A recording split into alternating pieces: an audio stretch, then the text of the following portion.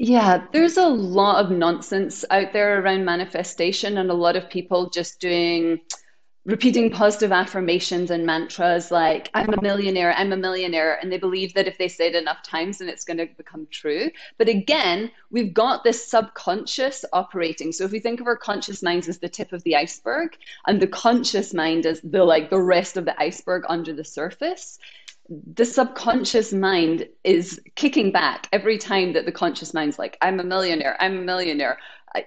Like I have a dream house. The subconscious mind is like, bullshit, bullshit. And the subconscious mind is actually what's running your life. I'm right and you're wrong. Once you start labeling people, categorizing of humans and ideas, you have desensitized yourself to the humanity of that other human being, to who they really are. and in the marketplace of ideas, These things are complicated, man. We all need to engage with a variety of viewpoints. A genuine multicultural connection with another. I mean, sometimes you don't need to agree or disagree. You just need to sit with it and digest. This Choircast podcast episode is brought to you by Heretic Happy Hour, whose tagline is burning questions, not people. Join hosts Sean DeJaw, December Rose, Dr. Reverend Katie Valentine, Keith Giles, and myself, Matthew J. DiStefano, for a happy hour filled with quality conversation, fine fellowship, and perhaps even a laugh or two. Unapologetically irreverent and crass, yet sometimes profound, we make sure to pull no punches and leave no stones unturned as we discuss the Christian faith. But listener, beware. There will assuredly be some serious sacred cow tipping. If that sounds like your cup of tea, or bourbon if that's your thing, head on over to heretichappyhour.com to stay up to date with us. And be sure to subscribe wherever you get your podcast fix. Welcome back, everybody, to the Ideas Digest podcast, where we, two optimistic Aussie blokes, explore challenging ideas that divide us and try and work out why the hell can't we all get along, Matt? Very difficult. Everybody's fighting about something. Facebook's blowing up about something. Algorithms. Let's solve this problem, man. One episode at a time. My name's Conrad. And this is Matt. New friends of the show, welcome. Super friends, super welcome. These are the people that went to ideasdigest.org, signed up, threw some coffee money at us. Ugh, thank you so much. Support the show. Means the world. Thank you. Matt, review or not a review? I love this segment. We love getting reviews and we love 5-star reviews. And guess what? I have a 5-star review. You tell me if it is real or if I made it up. One day we're going to flip this around. Okay, well, you find. Yeah, okay. You can do next week. Here's the title. Ready? Yep. Open-minded and intellectual explorers. This one's for you. Decent intro. I hope this is ours. This one says, I share this podcast with everyone who likes to explore ideas. Wasn't that everybody? Conrad and Matt are both... Matt got the intro. Must have made it up. Conrad and Matt are both engaging and talk about rather complex issues with a refreshing lightheartedness. Matt, this goes on. I won't... It's a glowing review. Is it real or not? Yeah, so you would have inserted Conrad and Matt anyway, if it's like... I don't know. Yeah, I probably would have. Yeah, it's true, because I want it to be. It is. Yes. So thank you, friends of the show that went to Ideas Digest on Apple Podcasts, left us a review, 5-star. Thank you very much. We really appreciate it. Thank you so much. Moving on.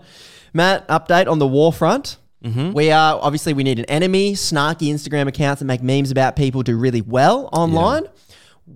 We don't really want to be making fun of anybody, in the meme sense. It's not super nice, especially when we're trying to understand why people disagree so much. And it's not us either. And work towards, it's not really our brand.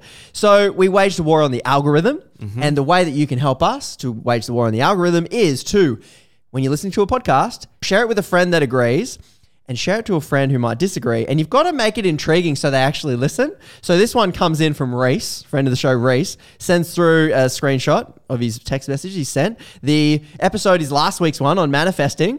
Okay. And he says this, how's this for a hook? Hey, mate, 10 minutes in, thought of you.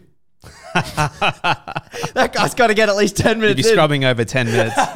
Just go, is this what do you mean? Do I need more money or do I need to be better looking? Yeah, what do I need to manifest? So thanks, Reese, for helping us wage war on the algorithm and bust through people's echo chambers with a good recommendation from a friend. If a friend recommends a podcast, I personally try and listen to it. Yeah, it's the way this thing grows. So thank you for your support. The comrades. The comrades? Yeah. And you get the Joining- thanks from the Conrads. Love the dad joke. Yeah, it's good. Okay. We have been exploring manifesting. We have been following the rabbit hole of manifesting.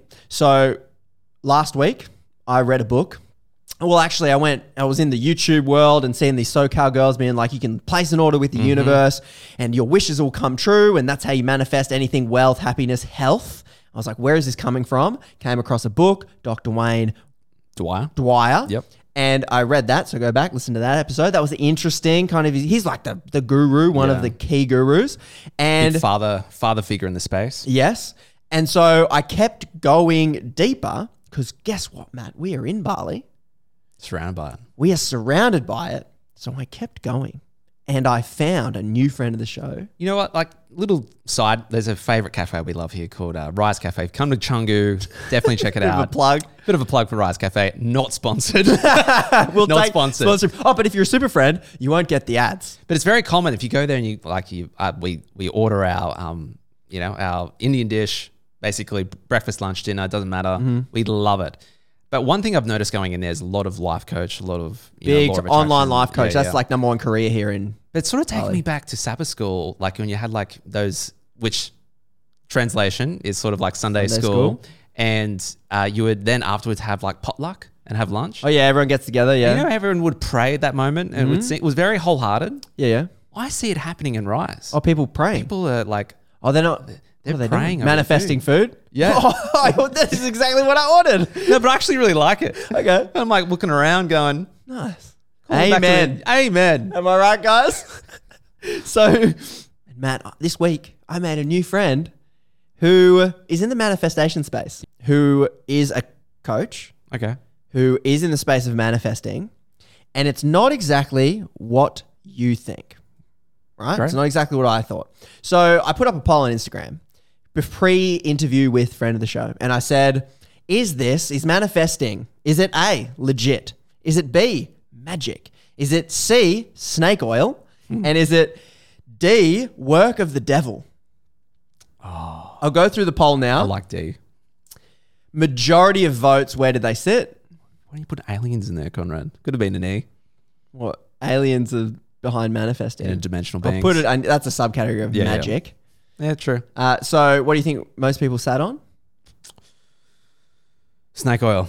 Yes. Over 50% of friends of the show were maybe atheist friends of the show, maybe ex-Christian friends of the show, going, this stuff's BS and snake oil. Maybe if you would have asked them if does prayer work, that it's more homely to our audience. But if you go manifesting. But I did that poll previously. Okay, so what was the prayer poll? The prayer poll was also at least 50% people saying prayer works. Okay. So. And the snake oil percentage on this one? 53%. So, but then that still leaves, my maths is a bit off, 47%. 47% people went with either legit, magic, and a solid 10%, so not nothing, went with work of the devil. So some Christian friends of the show, listening to manifesting, going, we explored the episode on hell, right? So then Christian friends of the show may be coming from that perspective and going, no, manifesting's real, but it's from the dark spiritual side. Yeah, true. So we have a variety of perspectives on manifesting. Matt, I've been speaking to friends of the show, and here's what they had to say. Interesting. Manifestation, it just became so trendy, didn't it? Like in the mid-2000s with The Secret, your thoughts are things, manifest anything that you desire, and myself and my friends got really into that narrative. But over the years, really discovered that it's a lie, and if you are monitoring your thoughts all the time, it really has the ability to make you miserable. So I don't think manifestation is real, mostly because people don't acknowledge the other factors that have helped them to get to where they are in life.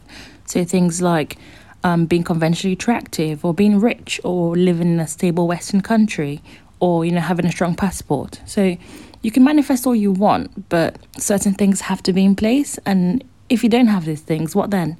So I do think that there is some power in positive thinking, but it's mostly a placebo effect. So if you constantly have a positive mindset, you're more likely to be motivated and improve your life. I just don't think that you can imagine success and it shows up in your life. So my understanding of manifestation is that ultimately it is for the good of the collective entity, humanity in general, and bringing about the awakening of all. And what I see mostly is that people are attempting to manifest for their own personal need with selfish motive. So it exists, but we're doing it wrong. Yeah. Okay. Interesting. So it has power, but they have to wield it wisely, just like the ring. the one ring.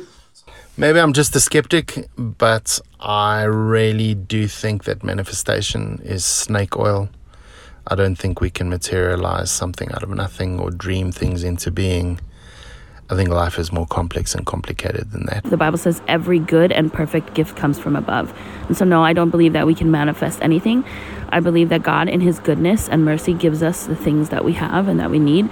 And he also gives us the ability to get things. The Bible says he gives us the ability to earn wealth. So is it work of the devil or it doesn't exist? Could go either way on that one. Manifestation has this get out of jail free card built in that says if it doesn't work, you weren't doing it right.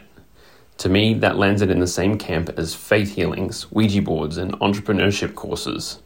There are true believers and there are charlatans, and they're all trying to sell you something. It's profoundly difficult to separate truth from lies, but if you'd like to find out how, you can pre-order my book or sign up to my exclusive group coaching program for just $29.95 a month. And I promise, it's not a cult. That's clever. Respect. Yeah. And I'm buying right now, but don't you dare get a free... I briefly bought into him. I'm like, he's pitching. You're like, this guy's legit. I know. Wait a second. He got me. It's Maybe good. he is legit. And Worded's laughing. He's like, no, seriously. No, seriously. He just got a free ad in the Ideas Digest podcast. Have you seen fuel prices recently? Buy my course. Well done. So that's what friends of the show. So we've got a bit of a spectrum there. So thanks for really sending in your thoughts on manifestation there. So in light of all this, diversity of opinions, manifesting, where's it come from? Snake oil, is it legit? Is it of the devil? I wanted to know, how does it work? So I went to a coach in Ubud and had a great long conversation. And Matt, I did something I've never done on the show before. And I'm not going to tell you, I'm going to pull you in.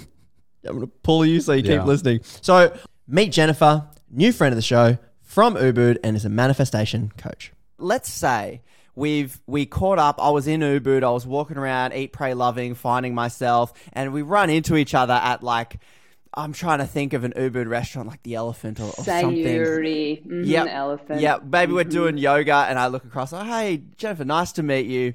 My name's Conrad. Jennifer, introduce yourself to me as if we've just kind of met. Who are you and what do you do? Hey, all right. Well, Conrad, I hope you're having a great yoga class and a delicious vegan bowl in Sayuri. Yes, at the same time.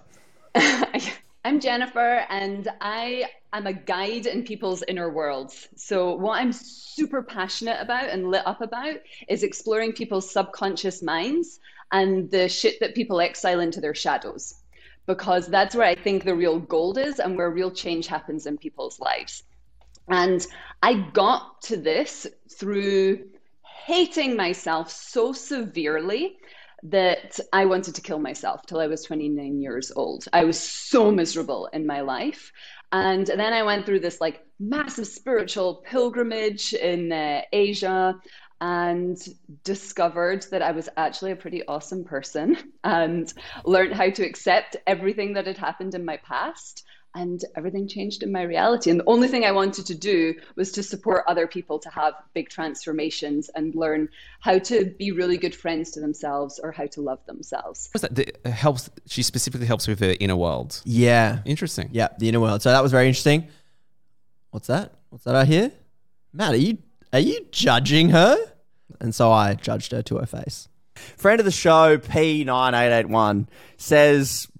Jennifer's got to be a tree-hugging hippie. True. Oh, good. Well done, P9881. You've got her in one. Jessie confesses and says she's probably some rich middle-class SoCal girl. Ooh, yeah, I can get that from the photo. I'm not from South California. Okay. I'm not rich at all. Okay. By any standards. Sorry, that's not true. It completely depends what you define as rich and what affluence means to you. But I think by the expression that they're using, rich SoCal girl. That's not that's privileged. Yeah, coming from money. Privileged. Yeah, privileged. Yes, rich in my world, no. William, I reckon he's a bit of a skeptic, and he's confessing this to you. He's like, she's some level of snake oil salesman. Yeah. People will think that. Yeah, absolutely. And I invite everyone to keep their skepticism, please. So I do not sell snake oil. That's not that's not on any. Not as a literal product, or the metaphorical scam product. Okay. Naomi Peets says, and maybe perhaps Naomi is a Christian, confessing her judgments here, being she's got to be a Satanist or connected to Satan or using the devil magic somehow. No. Russell says, I think he's going at the political angle. Jennifer, you've got to be anti-vax. Oh, that's a tough one to get into. Anti-vax. I think everyone has their own body and their own choice with that. And I kind of want to stay away from this topic. Okay, good. Which pretty much says, yeah. I think Russ might infer a position there, but that's okay. Thank you for playing along. Now I want to hand it over to you and say, what judgments do you face if you're maybe, we're all online or when you're meeting new people? What judgments do people throw at you that I might have missed? Oh, they think that I must be into like love and light and be a vegan. And are you a vegan? Not vegan. Love. I would have judged that. Yeah, people think that I must just go around like preaching love and only be into positive thinking and like eschew anything that's to do with like negativity or darkness or like that I sit in meditation for an hour every day and do yoga and just preach love and light. I get that a lot. Okay, and would you say that is a not accurate judgment? Yeah, not accurate judgment. Yeah. This could be a similar question, but I'll ask it anyway. If you have, we have our camps, right, when we just divide everybody, and you would sit in this camp that people would say is like less scientific, not a materialist. Like it sounds like maybe you believe in like a spiritual realm and things like that. And we're going to go into, if that is what you think or not. But then the enemy camp would be maybe a hardline materialist being like, show me the peer-reviewed data. This is all kind of a scam, or it's placebo, or it's all this sort of stuff. Does the quote-unquote enemy to your camp, what stereotypes might they think you are? What words or stereotypes or labels have you received, or do you think they would judge you as? Yeah, so I think the people in the more sciencey camp, which I definitely have a toe in, it's not my forte, but a lot of what I do is backed up by science. The people that are hardcore in that camp that are like, really there, they would definitely think that it was snake oil, that it's a load of woo-woo and fluff and nonsense. And I mean, there's people in my family that think I'm an absolute charlatan and like what I do is absolute nonsense. Oh yeah. Interesting. Yeah. Okay. I mean, the beliefs, what it is that I do is just very different from what most people believe in and what most people are taught when they're growing up. Yes. So, so the whole science camp would definitely think that it's a load of woo-woo nonsense. I had a bit of a crack at guessing her political leanings. I threw the anti-vax one in there. And I was like, I don't know, we can infer those things because I was going, we'll see how we go on that. I do think it's all relevant because the reason I go political sometimes is to go, are there commonalities in where these beliefs lead? Yeah. Because when you vote in a like politics is like the rubber hitting the road of your beliefs. So that's a theory I'm operating on. Do I want to? Sometimes I feel like I want to include like, hey, who'd you vote for? Yeah. I don't know if it's too personal, but in a casual way of bringing it up, it's like, so who do you follow on Twitter? yeah. That's actually another good question I should ask, which is, who's your guru? Like, who are your gurus or your number Top one? 5 influential books. Yeah, something like that. Yeah. So, and I was shocked at, Matt, not a vegan. Yeah. So broke that one. Did you have any judgments that I missed that you might have had? Probably my judgments would be like more Like it's a very typical character arc of someone living here in Bali. Okay. In Ubud. Yep. Being a coach. It's just like a very popular thing. Yep. So my judgment would be running from something. Why are you here? Yeah. Like finding herself. Why did you choose Ubud? Like why here specifically in Bali? How long you been a coach for? That would be me confessing my judgment. You think there's a common trend of the Ubud person? Yes, very much so. Interesting. I remember when I first rocked up to Ubud years ago, and I was in my first sort of indoctrination into like co-working spaces and stuff. And I'm like, Matt Potts just come out of ministry, and someone's got tarot cards out, another person's doing energy healing and stuff like that. And I'm like, where am I? Snake oil in the lair of the devil. Yeah. Yes. So it was she definitely that would for me fill the stereotype. Yeah. So a woo. Yeah. A new age woo Ubud. And find if you're yourself. not from like the equivalent would be the hippie place near your like Byron Bay. Everyone has Australian friends of the show. I don't know what America would be. Somewhere in Cali. Someone that would go to Burning Man. Burning Man. Yeah. There it is. So anyway, Matt, I'm like, she seems like a vibrant, engaging woman. Yep. She's got something to sell me. How can she make my life better? When you introduced yourself, you spoke about how you're a guide to the spiritual inner world, and you shared a little bit of your journey, which I do want to go into in a little bit. And you're saying, you came from a really hard place, hating yourself, wanting to kill yourself, and then discovered something that transformed you. It sounds like you've got a secret, Jennifer. And I'm in the idea car yard. I'm walking through, kicking tires, going, man, I need some more fulfillment in my life. I need life to be better.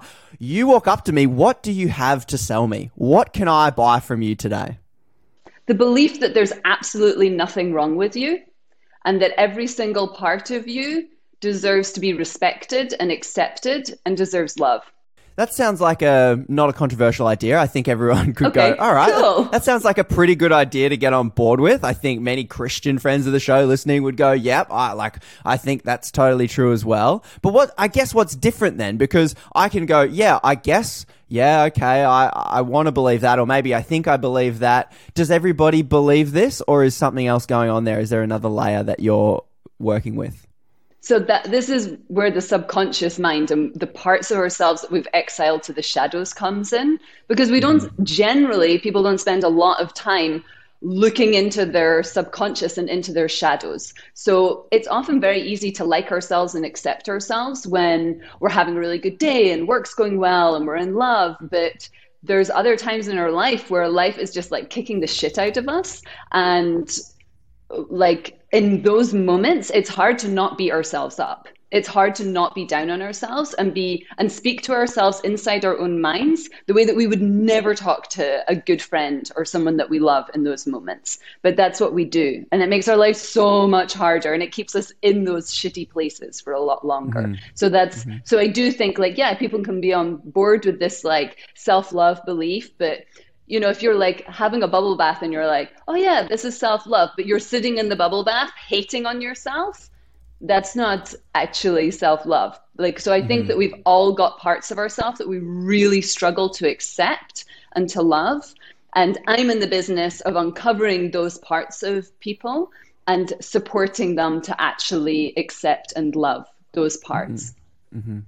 How does manifestation fit into this picture? Because when I'm looking at your website and I'm looking at your work you do, I think that was the quote on the post that I put on Instagram, which is like, manifest your dream house and your perfect relationship. And when Matt and I were first looking into this idea, we're on YouTube, we're looking at these videos, and there's some perhaps from South California, young looking privileged girls as we judge them from afar on YouTube going, you can manifest anything you want, place your order with the universe, it's going to rearrange itself and give itself to you.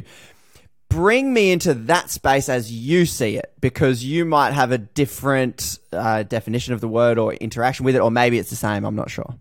Mm-hmm. So yeah, there's a lot of nonsense out there around manifestation, and a lot of people just repeating positive affirmations and mantras like, I'm a millionaire, and they believe that if they say it enough times, then it's going to become true. But again, we've got this subconscious operating. So if we think of our conscious minds as the tip of the iceberg, and the conscious mind as the rest of the iceberg under the surface, the subconscious mind is kicking back every time that the conscious mind's like, I'm a millionaire, like I have a dream house. The subconscious mind is like, bullshit. And the subconscious mind is actually what's running your life.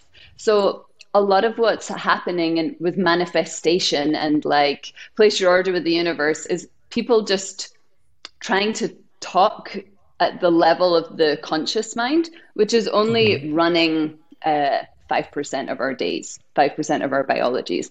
The subconscious mind is a massive processor that we have, which is under the surface and actually running the show. So I have a chip on my shoulder around people that think it's all just like positive affirmations and like positive thoughts. And as long as you do that for 5 minutes a day, then you're going to have your dream house or your dream partner, or whatever it is that you want to manifest. Whereas the truth is, it takes a lot more digging and a lot more exploring what are the beliefs that you've got inside your own mind that are actually stopping you from believing that you're worthy of having these things. It sounds like you're angling at a approach or a definition of manifestation that goes, if we use manifestation or positive affirmations as a tool to then excavate what's going on inside of us, that voice that calls bullshit and says, no, you're not rich, you can't have that, you don't deserve that, that negative voice, it sounds to me as if you're talking very, I suppose, in the physical material realm, going a way of thinking then influences your decisions, and then your decisions then influence what will happen in your life. And when I contrast that to the alternative, or at least what I've seen, perhaps some people talk, maybe I'm misconstruing it, but that some people talk about manifestation as a metaphysical, spiritual realm that the universe scientifically wants to give you things, and it's a law of the universe, this law of attraction or this law of affirmation, as if it's like, if I can just positively align everything in myself, then the universe somehow physically just goes, oh, Conrad's doing it correctly today, like he's finally aligned his chakras and he's manifesting correctly, so I'm going to give him the money. Talk to me about your specific version of how, I suppose, manifestation works and why you use that term. Okay, got it. So I think what the example you're just giving, for me, that's based on the sort of belief that there is a personified version of God that's like, you're good and you're bad, so you're going to get the thing and you're not going to get the thing. Whereas the way that I see it is when you have your subconscious programs running, the beliefs running in your subconscious mind, things change in the outside world. So if I believe on a fundamental level that I am worthy of having a phenomenal partner, then that happens. So for example, 2 years ago, I'm living in Bali and I'm single and I really wanted to be in a relationship. And I became aware that one of the beliefs that was running in my mind was, it's impossible to find a guy in Bali who wants to be in a monogamous relationship. So I used my conscious mind to become aware of this belief that was running, that was stopping me from meeting someone who was wanting to be in the sort of relationship that I wanted to be in. And so I did some work on removing this belief from my mind, and then they appeared. How does that work? I don't know how that works, but that is the experience of what happened for me and what I see over and over and over again. Yeah. So it sounds like for you, it feels as if when you engage in this practice, becoming aware of this negative self-talk that's going on within yourself, and then you work on reprogramming that subconscious mind, then it feels as if, the outside world has changed.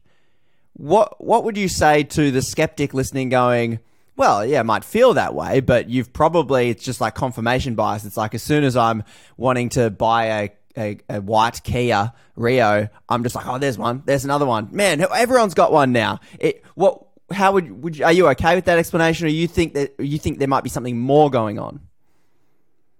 I think to the people that are skeptical, like, keep your skepticism, but give it a try, you know, and see what happens.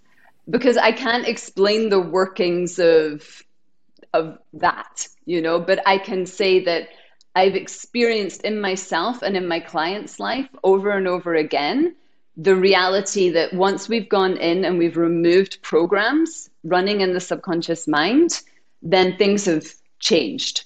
So yeah, I can give some more examples, but yeah, I'm just a big fan of skepticism, especially like these days where there's just a lot of privileged white so-called girls who are like, all you have to do is light the sage and say the positive affirmations, and then the universe is going to give you the thing. I think it's a bit more work than that. But there is something that I can only say seems magical based on the beliefs that we're and the brainwashing that we get as we're growing up, you know. It sounds like you're not too worried about the mechanics of how it's working. It sounds like you're saying, if I just accept this as a premise and go with the idea that my subconscious mind is probably limiting what's happening, and then I do some work, then it kind of works. And if people go, well, it could be this, it could be that, you sounds like you're saying, well, that's fine. I'm just doing it and it works. Yes. Essentially, okay. Yes. It's like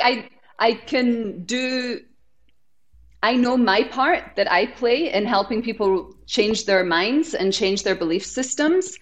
I don't really understand how life changes afterwards, other than our beliefs are different, you know, and that seems to change the interface between us and the world. And so maybe for instance, the guy that I ended up being in a relationship with, I'd met him 2 or 3 times before, but it hadn't clicked. Something hadn't been there. So maybe after I've removed this belief, then I'm actually able to see them. Now, what's interesting about what she just said there, when I ask her and I'm pressing her, I'm like, how does this work? I'm curious. Is it magic? Is it psychological? Are you just giving yourself positive talks? Get on you, Matt. Give it up. Clearly, I'm great at encouraging people. Yeah, I know. I'm like, what's going on inside your mind, Conrad? Keep it up, mate. Keep it up. You can do better. And so anyway, Jennifer seems unfazed by explanations. She's just like, I don't know. I liked how she approached your response. Yeah. Like, I thought it was just like, yeah. Here's me being like, tell me how it works. Yeah. And normally some people like with a theology, they would be like, well, God is like this. And if you pray or if you believe this thing and they have like a full theology about how prayer works or how salvation is going to work, if we're taking a religious example. Yeah. But she's just kind of like, it feels magical. It could be this, it could be that. And I can't fully explain it. Just give it a go. Yeah, give it a go if you're skeptical. I really like that. Should be interesting. Maybe, okay, let's assume that I'm just going to assume what she's gone through and everything is legit and she's onto something really quite powerful. Yep. Would it be possible then that a lot of that, that potentially that Christian fundamentalist that would then just launch into theology is unaware of their subconscious programming? Oof. Good question I didn't ask. That's really good. Yeah. Another good question I didn't ask was, do you not care what's true? I feel like Christian friends of the show would be thinking, if she's like, oh, I don't know how it works, it just feels magical. Yeah, you could say then, well, you're a coach and people are, like, so. And don't you care what's true? It's like, you're not even trying to work out what's true. Like, do you not care? I'd be curious to see if I pressed her on that. Yeah, I guess you could say the placebo, even still, like, it's still great. Yeah, it's like, don't you want to know how this works? Yeah. So into the next phase of my interview, which is what, Matt? Trying to find that connection. Humanize them. I'm really going, how did she get here? What's her journey? She's in Ubud. How'd she get here? I suppose, do you have a then spiritual belief or journey behind this? So, religious friends of the show, Christian friends of the show, they have, a theology and an idea of the universe and how it works, and it's a religious structure. Do you, because you said you spent some time in India, on some sort of a spiritual journey, would you say you have a religion or spiritual beliefs that led to this or are a part of this? I grew up very, very Christian until I was 18 years old. I went to church every single week. And the thing that I'm so grateful to that experience for is I have really strong faith. And so I have faith in something that I can't ever really describe, because I don't think that it can really be put into words and described. But I wouldn't say that I'm Christian or Buddhist, or I respect all of these different religions, and the word that comes to mind is just love. Like, I just believe in love. I believe in loving ourselves. I believe in loving other people. I believe that love is the most powerful force in the universe. What didn't work for you growing up religious? What was really tough for me growing up was the hypocrisy that I saw, especially going to church. So having to put what on kind of really church was it was Protestant Christian church. Any specific brand? Church of Scotland Protestant. And so I hated putting on the scratchy clothes that I had to wear, which was expected of me, and the shoes that were uncomfortable, and to go there and sit. And I remember just thinking, everyone seems so miserable. Like, people are like singing from like hymn books, but everyone just seems really unhappy and really like judging each other and what they're wearing. And I really disliked this from a very young age. And so that definitely didn't work for me. And then as I got older and I started to become a teenager, and we were going to service at 9:30 in the morning. I didn't want to get up and go that early.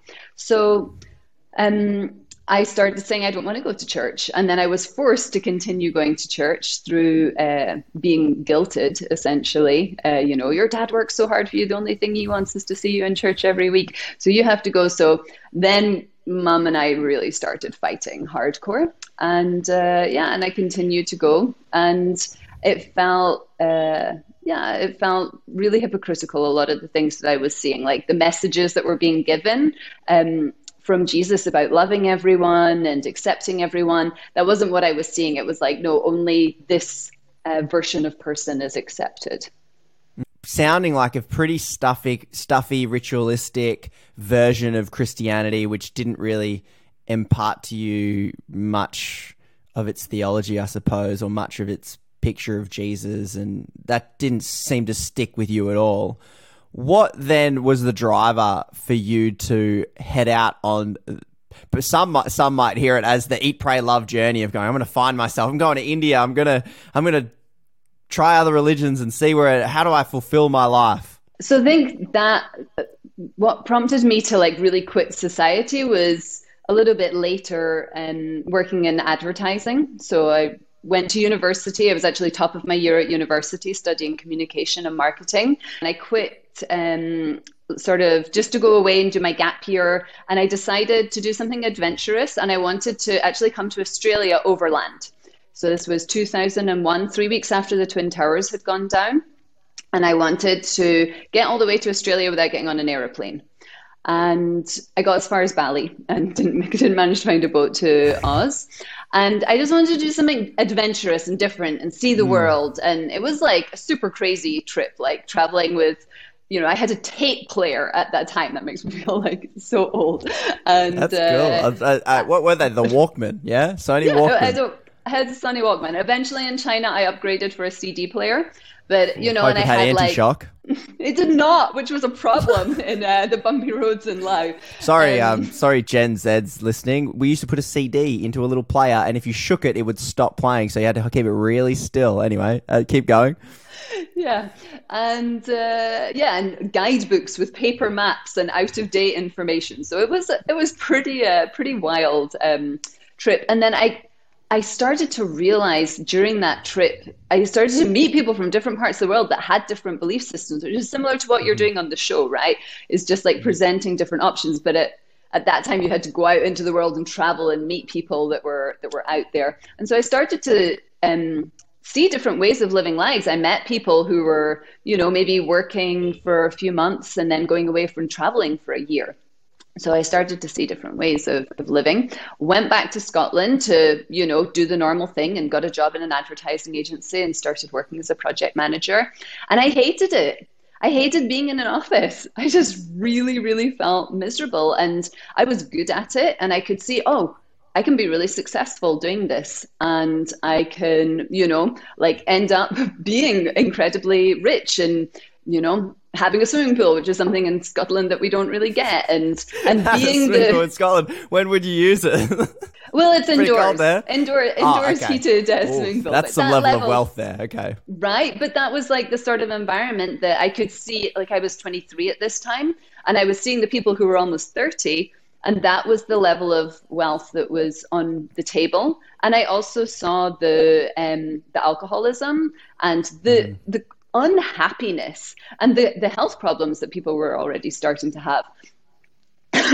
And so I realized, that's not for me. This is like, I can do that, but I'm not going to be happy.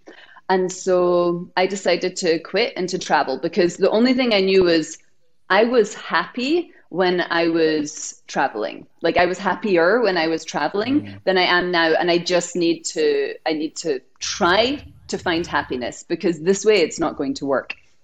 And went back to India. My backpack was stolen in London Heathrow Airport before I even got on the plane. So I literally arrived in India with my paper ticket and my traveler's checks. And that was it. And then got to have a wild adventure in India. And I started to see the people there. And I'd seen it when I traveled before. People that had nothing were so much happier than me. And that broke my belief system, because I always thought, no, you need to work and get stuff and then you're going to be happy, because that's what I'd been told over and over and over again when I was growing up and what I saw. But I realized, like, hey, but the people with stuff, they're not happy. And now I'm seeing people in India who really don't have stuff, but they seem happier than others. So it was like a lot to get my head around. And I did some wild travels. I went through Pakistan and discovered that everything that I'd learned in the media about people from Pakistan was just nonsense. There were people crossing the roads to buy me tea because they wanted to talk about politics and spirituality and beliefs. And they were like incredibly well educated and just wanted to talk about philosophy and, different perspectives. I was like, wow, a lot of what is taught in the media and, promoted in the media is just simply not true. And I continued, and I ended up going. There was a big earthquake that happened in 2005 in Pakistan, and I was actually sitting with my grandma in India, and the ground shook, and she just asked me this question: what are you contributing to the world? Because by this point I'd been traveling for a couple of years, and everyone was like, what are you doing with your life? What are you doing with your life? But my grandma asked, what are you contributing to the world? And I realized, yeah, I'm not really contributing anything to the world. So this big earthquake happened, and I was like, I'm going to go to Pakistan and see what I can do to help, even if I just give $100 of my own money and then leave. But I ended up going there, meeting about 10, 15 other backpackers, and we pulled together a grassroots project where we got metal roofs for people whose houses had been destroyed in the earthquake. And during that time, I'd always had in the back of my mind, like, I'll eventually work for an NGO or charity organization somewhere in the world. It was always in the back of my mind, that's what I'll do.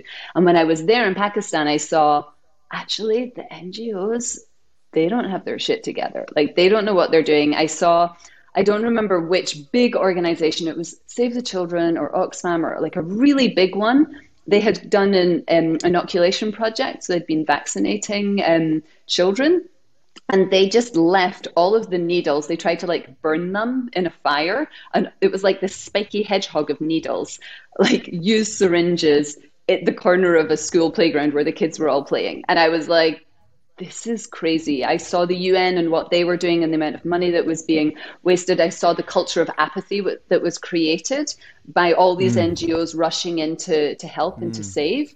And I was like, this isn't the way. This isn't actually how I can contribute and to support like life on Earth. And so then I fell into a massive depression. I was there for 2 months in Pakistan, sleeping in the villages with the people there. The Taliban were actually watching our camp and telling us that we're safe because they were protecting us while we were there. It was pretty wild. And yeah, but I left Pakistan after 2 months. I had completely burnt out. Like, I didn't know the concept of burnout at that time, but I was done. Like, I had nothing left to give. And I was completely disillusioned because my dream of like working for an NGO had just gone and I had no idea what to do.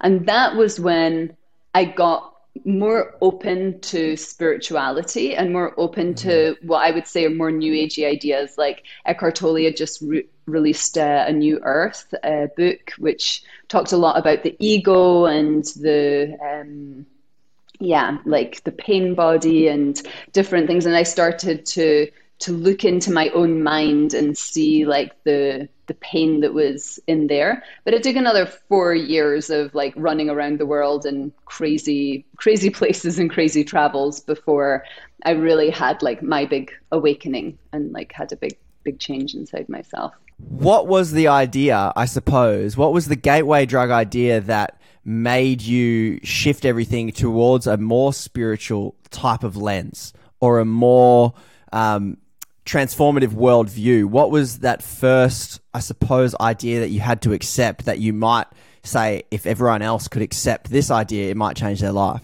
That came as part of the realization, but the big whoops upside the head that I got was the realization that I hated myself. And that came out of nowhere for me because I knew sometimes that I was really miserable and now, I would say depressed, but at the time we didn't use words like that. But it came clear to me that I actually hated myself. And I was like, well, I have to figure out why I hate myself, And that was what led me on several months in silence and walking alone in the Himalaya and meditating intensely, just sitting with this idea of why do I hate myself and exploring inside my own subconscious mind. And then I got to the point of realizing that every part of me is worthy of love, which is for me, that one big idea. Like every part of me deserves to be accepted. Every single part of me deserves love, which is the idea that I believe can revolutionize the world. Mm-hmm. Any questions I should have asked? I was very curious from that point about the awakening. When she mentions, she said, I had this awakening. And I'm like, what is that? It's just because like it's a very common thing in New Age movements of, well, at least the guru type books that I've read where they have that awakening. Is that like a realization, you think? Yeah. You think it's a word? You think it's like a Damascus Road experience from Paul where like there's a real like, you would say a turning point in their life where they experienced peace, joy, and it's like a complete transformation in themselves. Do you think the word... I don't know if that's what she meant though, but it's very common. People like, I had an awakening and then this happened. And so she said, I had this awakening and I walked through the Himalaya, blah, blah, blah. It's very, and like they relearn the universe. It's like a rebirth, you would say. It's like very much like becoming a Christian in some senses, but it's like it's a spiritual... I'm not saying in her context, but like maybe a spiritual level is achieved. I'm just thinking of Mario. I know. He just gets the mushroom. I'm like, yeah, I like leveling up in plenty of video games. So do you think it like awakening, that term could be like, if it was a Christian language, it could be like... I would have just lasted on that. I'm like, so tell me. Could be like born again. Do you think these new age movements, it may be a buzzword for them? Yeah. It's like a common word. Interesting. Yep. Fair enough. I mean, some people, the equivalent Christian version of like, I walked into the church, I heard the sermon, I knew it was about me and I burst into tears. Yes. And my life turned around. I gave up alcohol and drugs. Yeah, it's the turning point journey. Yeah. So that's the question. It's like, I really was trying to pin her down on like, what spiritual beliefs do you hold? Do you have a specific picture of the universe? And she was always very vague about it. Very just like, yeah, just peace and love and that's my faith. And I was like, okay, interesting. Like just a very broad stroke of that's her faith. So she's talking about becoming aware that she hates herself and then dealing with that. How do we do that, Matt?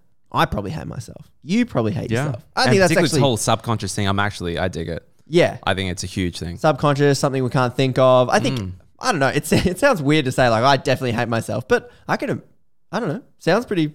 Well, like Sam Harris's like free will stuff is all about this. It's just like we're not really we're not as in control as we think we are. So atheist friends of the show probably on board. Yeah, Christian friends of the show they'd be on board, but with a healthy dose of skepticism. From an arm's length. Yeah, they're on board, but from an arm's length, going, okay, yeah, maybe we hate ourselves. So my question, Matt, how do I know I hate myself because it's subconscious? Mm-hmm. How do I fix it? Give me the product, the solution. Here we go. How do people actually believe that? Do you think most people, like you did, hate themselves on some level? How do you not hate yourself? Because we can have this idea and go, oh no, it sounds really great. I don't want to hate myself. But then it sounds like you're talking about this inner realization that there is something that I hate within myself. There is this something. What can change that subconscious if you can't necessarily access it or even be aware of it? So everyone can be aware of it. It's just that we numb it out in different ways. Like there's billions of dollar industries involved in like numbing out and not actually looking at the pain that's under the surface, but it still manifests in different ways in our life. So the unhappiness, the chronic unhappiness that we feel, that's there, but we don't really explore it. We just I'll just like keep scrolling, or I'll, whatever other like ways of just taking our minds off the pain, because it's uncomfortable to sit with the pain. And so by actually being still, let's say, and looking into our subconscious mind and recognizing what's there, we're going to see parts of ourselves that we struggle with, and whether it's like we don't like our job, or we're unhappy with our bodies, or, they can be uncomfortable realizations to go there, but we can look deeper as to when did we start believing that? Why do we believe that? Like, why does that seem like it's true? And then find the part of us that believes that and change it. And how do we do that? How do we actually change it and find it? So finding it is just awareness. We could you can just look at any of your area of your life where you feel unsatisfied or unfulfilled, and there it is. And the changing it, for me, the most powerful tool that I found is EFT tapping, is the technique that I use. I changed everything in my life through meditation, but it was such a convoluted, weird path that I took that took so many years of running around in Asia. I was like, this isn't a prescription that I can write to someone else. Like, we're traumatized so quickly. Like, we must be able to move through the trauma faster than I just did. And so I was really looking for a technique that allowed us to rewire our brains to discover and love ourselves. And and that was when I found tapping. So what is tapping then, and how does that link in with, like, I suppose, manifesting? So it sounds like manifesting is what happens as a result of changing the subconscious mind, and you use EFT tapping to change the subconscious mind, and that can lead to the manifestation of what we're looking for in life. Yeah, absolutely. I discovered EFT after I'd had my big realization. But yes, essentially what we're doing is we find things in our subconscious mind that we're unhappy with. We can use this technique on them, and then it changes. So EFT tapping is a self-healing modality, which is very empowering because you do it on yourself. So it's not like I'm waving a magic wand at you or like sending you some energy and then you're healed. It's something that you do on yourself. And it's got its basis in science, which isn't my forte, and if you're listening to me, like, that's not my camp.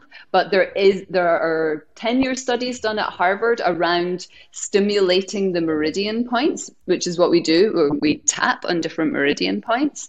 And that's proven by Harvard to decrease cortisol, which is the stress hormone, and increase oxytocin, which is known as the love hormone. So there's changes that are happening inside our brain as we tap. And the technique works by tapping on the meridian points and also talking about the things which are an issue in our life, things that we've got negative thoughts or negative beliefs about, and fusing it together with positive statements of acceptance. So that's where the more spiritual side comes in. I don't know if, how aware you are with like the New Age principles or Buddhist principles around like acceptance, awareness, and compassion. But we're bringing the negative belief to the surface by talking about it. We're tapping, and then we're fusing it together with positive statements and acceptance. It sounds woo-woo, I know. They keep going into that woo-woo space because I suppose where are the limits of this idea and how does the spiritual realm fit into it? Because you're speaking in a very like, okay, cause and effect, like the materialist listening would be like, okay, citations please, but interesting. Sounds like speaking about it could be useful. Like there's decent science that shows prayer really helps it very much for the personal, like you're speaking about it, you're bringing it to the surface like you're saying, and then it's like, oh, maybe like the physical tapping, if it does release these chemicals and I can see how it can do all those things. Bring me to the other half of this space that I'm unsure yet if you occupy, because a lot of people in the Bali space, in the Ubud space, in the manifestation space, they like hold to, I suppose, very Eastern, or people categorize them as New Age, or these like, I was doing a meditation the other day. They're like, oh, you like align your chakras, and I can like we've got to connect with the the spiritual grade of stuff. So how does this stuff fit into it? How does the spiritual stuff fit into EFT tapping? Yeah, I suppose so, or at least your worldview, like as an extension of. So you've developed a practical set of tools that you help people with, and go, hey, try this, it helps. Talk to me about, I suppose, your spiritual worldview that might, I guess, make it more potent for you, or maybe it fits with some spiritual principles that you go, okay, and this is how I see the world, and that's really why this appeals to me. So it's coming back to love again, because I mean, who doesn't love being in love, right? Like everyone knows that state where you're falling in love and the world just feels amazing and fantastic, right? Like everyone, I really hope everyone's had that experience who's listening to the show. And what if you're able to get yourself into that state through doing something like tapping?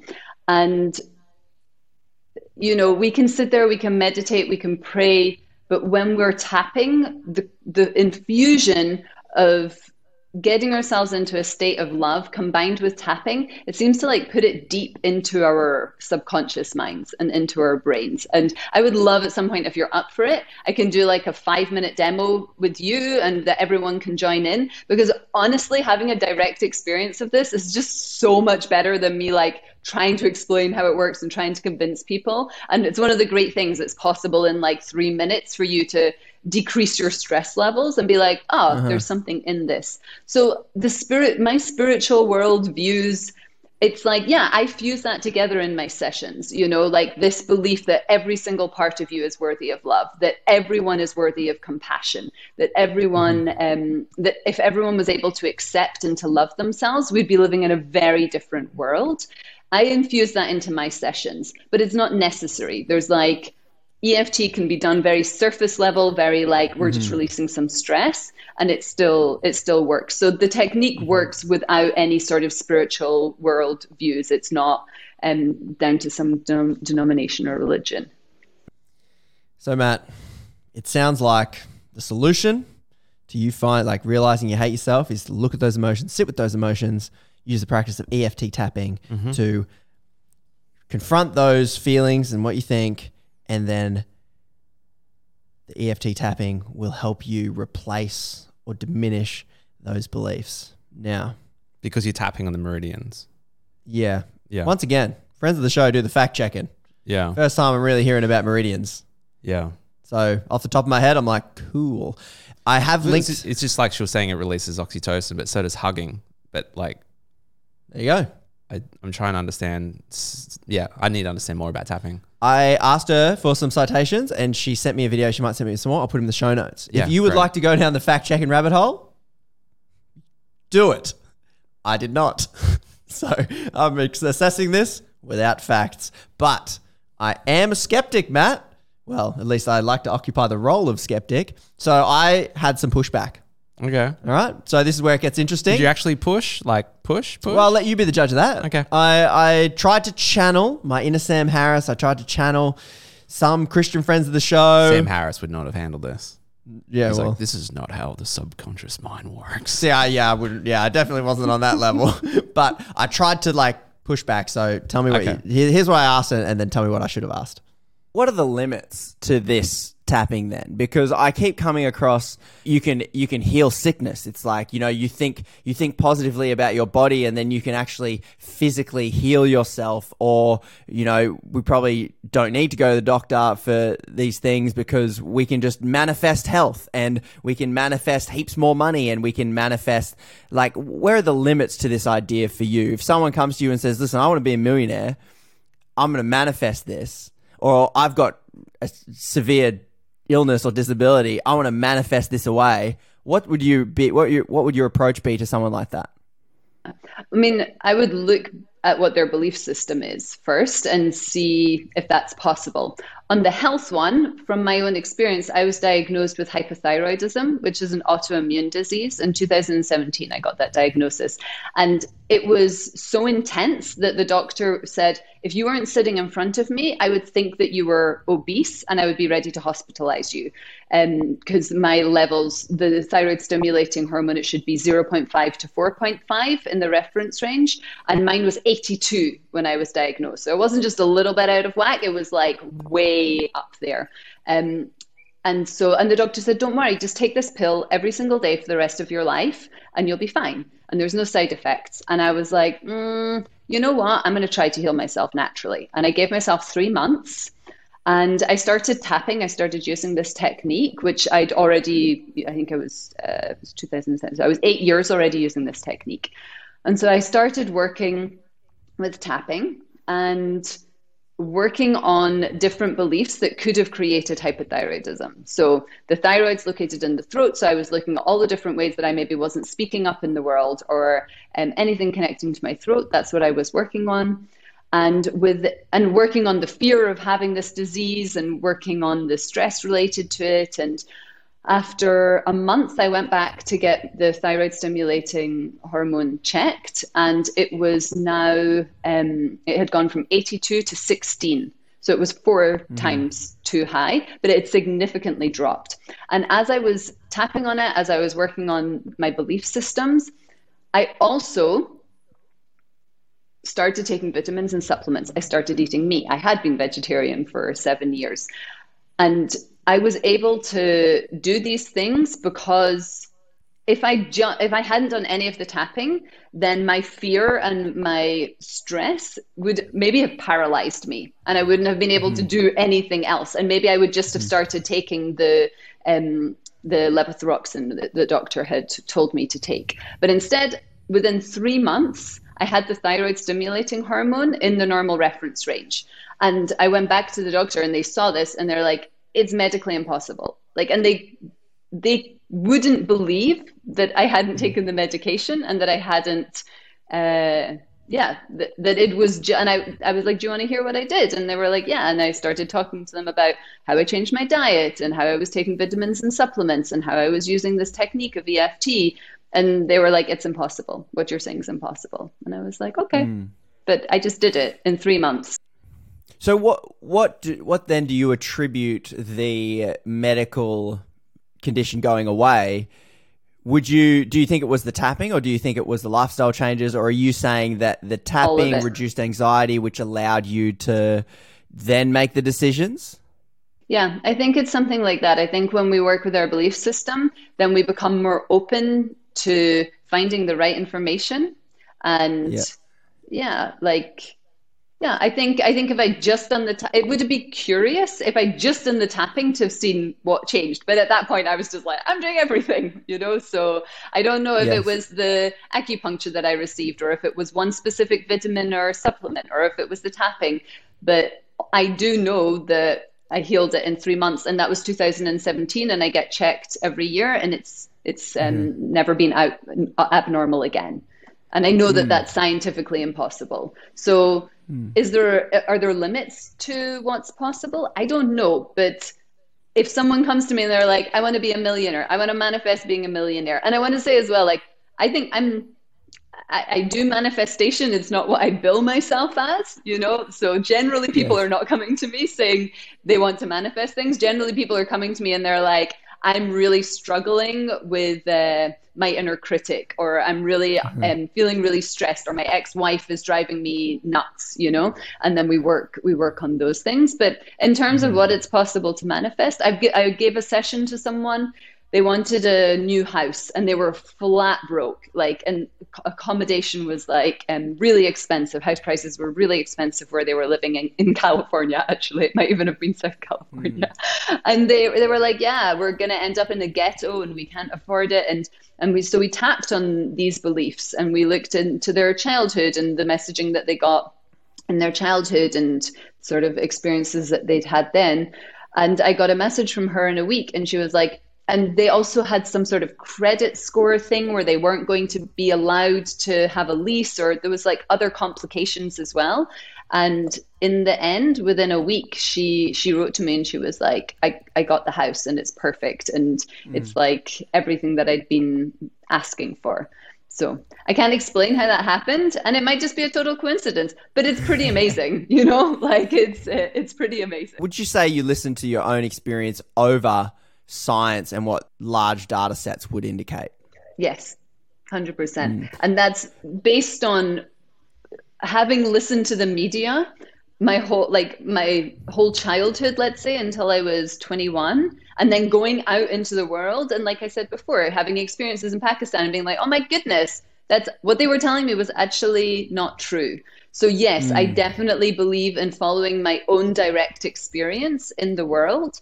And I think science is fascinating. And I think that there's like a place for everything, but I'm always going to trust my own direct experience with life rather than data. So what do you say to people then that hear, I suppose, your approach to life and they go, okay, I don't disagree with, you know, you going through life and finding a modality that helps you be happier and, you know, it worked for you. That's really great. But then they might say to you, Jennifer, this is really dangerous because you're essentially saying that you know more from your experience than scientists, than doctors, than large data sets. And what they would point to, especially what it kind of leads to, is a distrust of potentially what the modern world in aggregate has achieved through being a collective. We have a scientific institution that has thousands of different scientists doing different studies and then collating that data and piecing it together and going, how do we remove bias? How do we remove placebo effects? How do we remove these things to make the most accurate statements? And then you've got other groups over here studying in a university field, psychology and things like that. And they've dedicated their lives to that and they write boring papers on it. And then they get their whole groups of people to peer review it. And we have these systems in society that have moved, people would argue that it's moved society forward. There's less disease, we've got better medications, we live longer, all of these things they would attribute to like collective knowledge that we've pieced together and these systems, this scientific way of thinking that goes, it's all about the data set, let's ignore the individual. And someone listening to you could go, well, I don't trust, and maybe I hear a little bit in you, and you can correct me where I'm off, but I don't trust this world anymore. I don't trust what media is telling me. I don't trust what necessarily doctors are telling me. I don't really trust what these so-called experts are telling me. And I think we saw that in the height of the COVID pandemic. It's like, we can't trust what our politicians are saying. We can't trust anybody. The only person you can trust is you. And people would say, well, that's dangerous because then we end up making worse decisions than when we listen to the experts. What's your take on a person that would say, Jennifer, I think you've got to be careful because I think you're leading people to not trust the experts? So, yeah, I hear you. I really do. And I would say, listen and inform yourself if that's what feels really good to you. And I'm really grateful that I got the education that I did. Through, you know, at university and, you know, grew up in a Western society with that level of intelligence, and ask questions, like question it, you know, and if it's working for you, if it's bringing you happiness, if you believe that it is creating a society and a world which you are fully on board with and you believe is working as a structure and a system globally, and you're really like your heart is on board with that, then fantastic. You don't have to change. You know, like you don't have to do anything differently. Like continue. If it's really working for you and you don't see fault in it, then great. But if you do see some faults, then just ask questions. Just like be confident enough to question it. And is it working? And, you know, like I said, you know, in order to back up EFT, I mentioned that there's studies doing it and being done at Harvard for 10 years. So it's not like that I think it's all nonsense. I think there's definitely a place for it. And a lot of the pharmaceutical studies that are happening are all a lot of the trials and studies that are like happening and used as research and empirical, it's funded by the pharmaceutical industries. You know, like there are different interests that are there in the top tier that, that's like perpetuating the world as we know it. And I think that there's room, and I think that there's time for change, and that comes from people asking questions. But you don't need to, if people are genuinely happy in their life and they think that the system and the structure in the world is working, then fantastic. Like continue, be happy, like love yourself, love each other. It's all good. But personally, it didn't work for me. Like I was looking around in the world in 2003, 2004, and I was like, this shit's broke. Like I can do it and I will be miserable, and I want more for my life.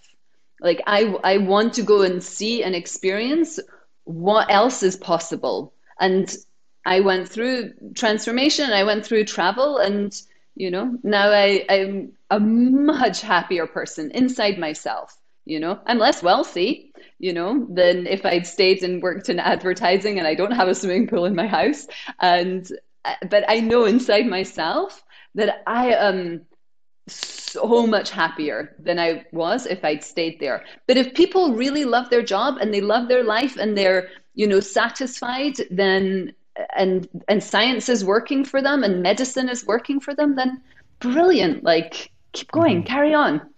I hear you going, okay, see what's working for you, listen to your own experience. And I suppose this sounds like at the core of how different groups of people analyze the world. I have a friend that works in marketing, and you said you had a background in marketing too. And what he's very kind of depressed about the state of the human psyche. And he's always saying to me, Conrad, we're idiots. We're a bunch of idiots that these guys run split tests on an ad they run, and they change the color of that button and everyone clicks it more. It just works. And so his conclusions when he looks at the world, and he goes, we can't be trusted to make these decisions. So he might hear you say, trust yourself, ask questions, look at the information. But he would say, mate, there are such good communicators out there. There's such good people who can convince you of a story. They can change a color. We're so prone to the forces of our people controlling the subconscious going, oh, red, that's a good color. I'm hungry now.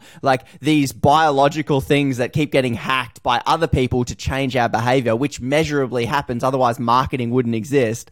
And so he would pitch to you and say, I can't be trusted to know what's true because I am not an expert in this field, and someone places a compelling argument about this conspiracy theory and it makes sense to me because of course it does, because I've never studied it and I don't know what the melting point of steel is. So when someone tells me steel can't melt at this thing and the towers can't collapse like that, I go, yeah, that does make sense, but I'm not an engineer. I don't actually know that. And I go, oh, okay. And so I guess the point is going, so like this marketing friend might look at what you're saying and go, it just seems so hyper individualistic that says I am the arbiter of what I can know and move through life, and I can make the best decisions for me.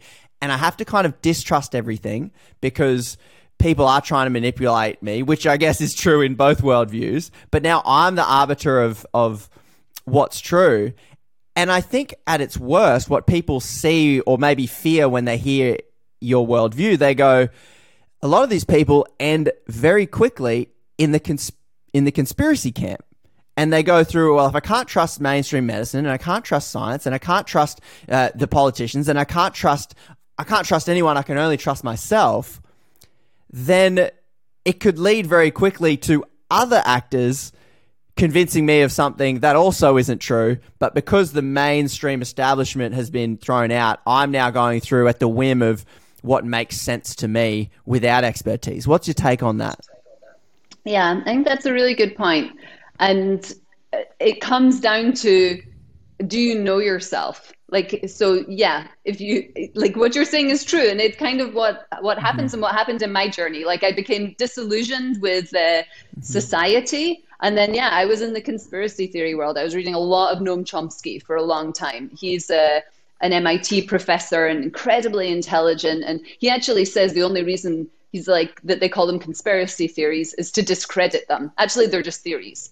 You know, that's what a theory is. It's like a hypothesis. But he's like, the only reason they put conspiracy in front of it is to discredit it. So I was there in that camp, in the conspiracy theory camp for a while, like a hot minute. And someone actually asked me at one point, like, is this making you happy? You seem like you're really angry. You seem like really angry at the world. And I was like, you know what? I am really angry at the world. And so that was just a stage in my development. And at that point, I didn't know myself. So what you're saying is really true, and you're making a really good point, because actually people need to know themselves and to get under the surface of their own minds and their own belief systems, and to actually like explore and excavate, like, what is the belief? So my mum, for example, if I can't have a conversation with her to anything to do with spirituality or beliefs, because she flat out says, I just believe what's written in the Bible. And that's it. Like, so she won't debate anything, because she's like, well, my beliefs are what it says in the Bible. And so I would say to people, like, go inside and get to know yourself and get to know what's true for you. And there is wisdom inside of us that's there that can be uncovered, which isn't dependent on the mainstream media or empirical science or on conspiracy theories. You have to like keep digging deeper into yourself to find out the truth that exists inside of you. Well, I suppose what is that truth that exists inside of you? Because are there some things we can't know? Because I'm thinking, I used to teach economics, and when I see an economist do a study about something, they'll say, you know, if you're talking politics, they'll say, you can't have a welfare state. You can't have the government giving money because everyone will stop working. And then economists do studies and they go, well, actually, if you have a solid safety net, employment goes higher than if you don't. And I go, oh, well, that doesn't make sense. And so in that moment, I've gone, well, I didn't know. I couldn't have known that within myself, because it's something telling me about the outside world. And I just go, well, I guess they did the studies. And so I've just kind of got to either accept it, or I can go with my gut, which doesn't have that external backing. That's the choice I have. I can go, well, these economists did this study with this sample set, and they're telling me the opposite of what I thought originally. Is there some things that I can't know? So the level that you're speaking at is a lot connected to intelligence. And let's say that intelligence is something that's learned, you know, and studied. But I would say that wisdom is something a little bit different. And wisdom for me is something that we get through, is something like meditation, where we sit and we don't have any distractions. We see what arises from inside ourselves. And there's a lot of shit that comes up at the beginning. There's a lot of like nonsense and thoughts. And as we continue to go deeper, then we start to maybe connect more to our guts, you know, maybe get like deeper under the surface. So are there some things that can't be known? There's some things that we need to study. You know, like, I'm not going to start to like lecture on economics, right? Like, I can't say like, oh, I just close my eyes and I go into meditation, and now I'm like, I've just downloaded something that can now allow me to like teach economics. It doesn't work like that. But if you say to me, you know, in economics, there's this idea that it's good that less than 1% of the world controls 99% of the wealth. I can go inside and be like, that doesn't feel right. That I'm not sure about that, you know? And that's what I mean about kind of like questioning what it is that we're getting from the media or that science is telling us, because there's something inside of us that's like, hang on a minute. Like, why is it right that there's people who's starving in the world, like starving and dying and watching family members die and can't afford access to medication when there's people living in that level of wealth? It sounds like you're talking about some kind of inner compass that points in some direction and goes, something about this doesn't feel quite right. Maybe I need to, work out why that doesn't feel right. And maybe I'm feeling uncomfortable about the wealth disparity and wealth inequality. And I'm not sure what the solution is politically, because that's a economics intelligence question going, okay, these guys have studied. Okay, but what I'm feeling is I'm wanting everybody, I guess, to be happy and have enough. And that's the inner thing, that's the inner compass that you're talking about, that level of intuition, I suppose. Yes, I love that summary. Thank you very much. I want to say I'm just really impressed by your brain, because I feel like I don't consider myself very woo-woo, but then I'm talking to you and I'm like, you know what? Like, I feel like I've got my feet in both camps, but maybe I've just been in Ubud Valley a little bit too long and haven't ventured out of the bubble for a while. And I just really appreciate the way that you're reflecting things back, because yes, you're helping put a more understandable label on what it is that I believe. And I would say, yes, it is some kind of inner compass that we get, which allows us to navigate the information that we're given. And we're constantly bombarded with information. So yes, connecting to that inner compass inside ourselves is very important. It sounds like if I'm the master of my life and I can change my direction, does that just mean poor people aren't doing life properly because they're not manifesting well enough and that's why they're poor? Or if you're sick with an autoimmune disease, it's like, are you just not manifesting health enough and your reality is not good? And is it your own fault? If we are responsible for our reality, is it just poor people's fault? And is it just sick people's fault? Yeah, this is a really good question. And it's one that makes me so sad that that's what people believe. And I think it's just, again, like I'm sounding a broken record, it's the belief system, it's the tape. So our subconscious mind is like a tape player that's just playing the beliefs that we get. So until we're 6-7 years old, our brain is in a theta state. If you hook a kid up to, I think it's an ECG machine, we're usually in alpha states of consciousness. So that's the normal state of consciousness that we're in. And as a child, until the age of 6 or 7, the imaginary world and what we know as reality, it's mixed. So we're in a theta state, which is like a state of hypnosis. So we're just downloading programs all the time about how the world works, because we're having to learn how to exist within our family, how to survive in our family, how to tie our shoelaces, we're having to learn so many different things about how to operate at school, how to learn things. So we're in a different state of consciousness, but we're just downloading these programs. And so if we're growing up in a poor family, we are forming beliefs about money. And we're like, oh, I have to work 3 jobs in order to be able to survive. And I need to be exhausted. So we're getting these beliefs directly into our subconscious minds. And then if you're growing up in a really wealthy family, you're like, oh, I make 2 phone calls to my friends and then I close a deal drinking martinis, and I don't know what rich people drink. That's what James Bond drinks. So I can imagine Bond, cool. He's rich. Yeah, right. So and then we close the deal, and then that's how we make $50 million. Right. So these are different beliefs that are going directly into the child's brain. And then we grow up with these belief systems. And that's what ends up happening in life. That's how we believe the world works. Same with the manifesting a dream partner, right? If you grow up in a family where your parents are constantly arguing with each other, but they're saying that they love you, or they're telling you that you're not good enough, but they love you, it's really confusing. And we're downloading the beliefs that, oh, love looks like arguing. Love looks like domestic abuse. Love looks like what all these what I would say unhealthy, unnecessary belief systems. And then we go out into the world and we're like, oh, this is what love looks like. This is on a subconscious level. I don't believe anyone does this on a conscious level, but it feels comfortable. It feels familiar to us.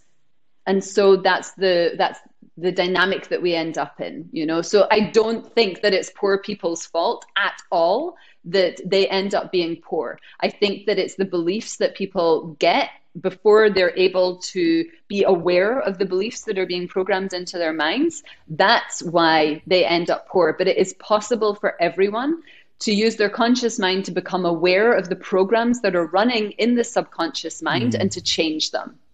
And the changing part for me comes through techniques like EFT. There are other ways. When I look at your website and I look at some of this stuff, the instant knee jerk is like, oh, some spiritual woo. It's like a magical kind of power. But hearing you explain it, I feel like a sociologist or someone hearing you explain it go, yeah, like our culture breeds how we think the world works. And then we're in a society that only has these opportunities. And you think that's a normal opportunity. Whereas if you grow up in a class or a household that goes, you don't work for less than this minimum wage. And so when you're in a job that's paying you less, you're like, nah, see you later. And you go use your other connections to get other things. And so it's sounding like not very woo.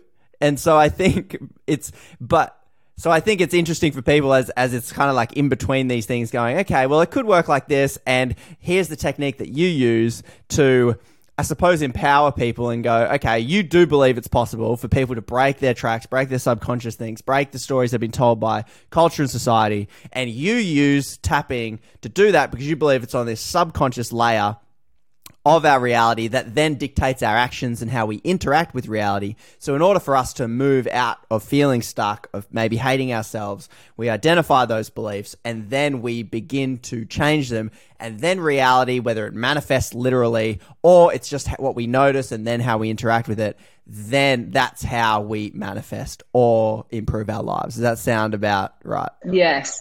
In a nutshell. Love it.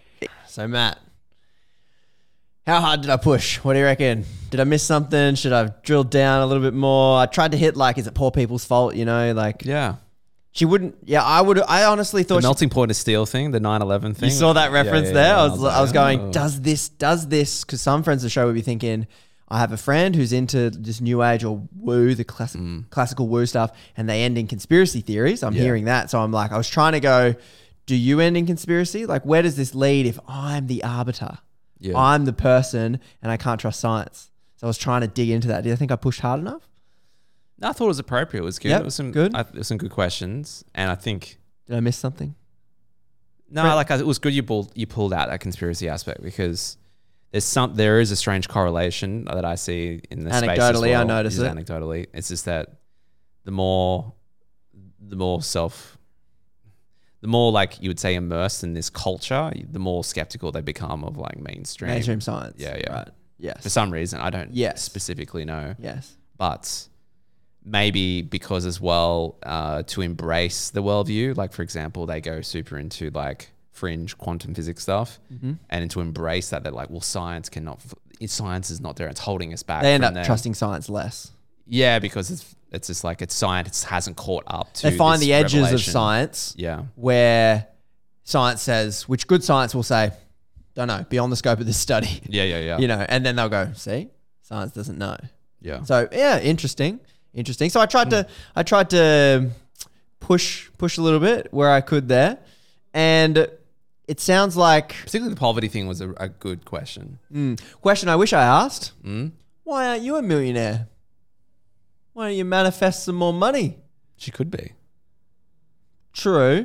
True. I didn't ask for a net wealth, but maybe that she would say she's like, you know, that doesn't mean attracting wealth. Wealth for her is she said goodbye to that wealth by not, you know, going into advertising. True. So she's experiencing wealth. That would always be my question to like the people being like, why are you coaching then?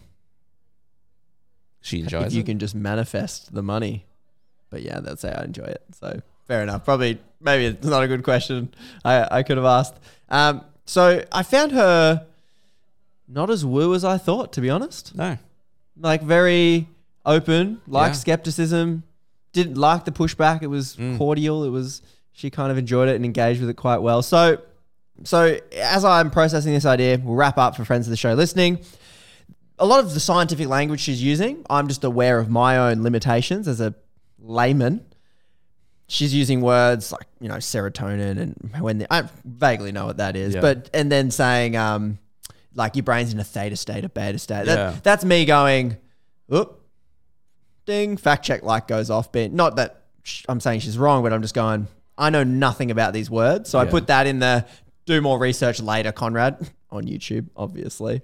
Do more research later. So all those claims I kind of put off to the side and go, okay, maybe, if true, cool. Yeah. And then at its best, Matt, you seeing this idea? What do you think at its best it could be? I think at its best, I think it could challenge people to go deep within and see what is potentially like. I don't think a lot of people think of this stuff. I think they're just like honestly would be walking through life on autopilot, not unsure as to why they're triggered by X, Y, Z. And I think a great journey using a coach such as her could teach them would be like, let's examine why you always you're always putting yourself down. Like why?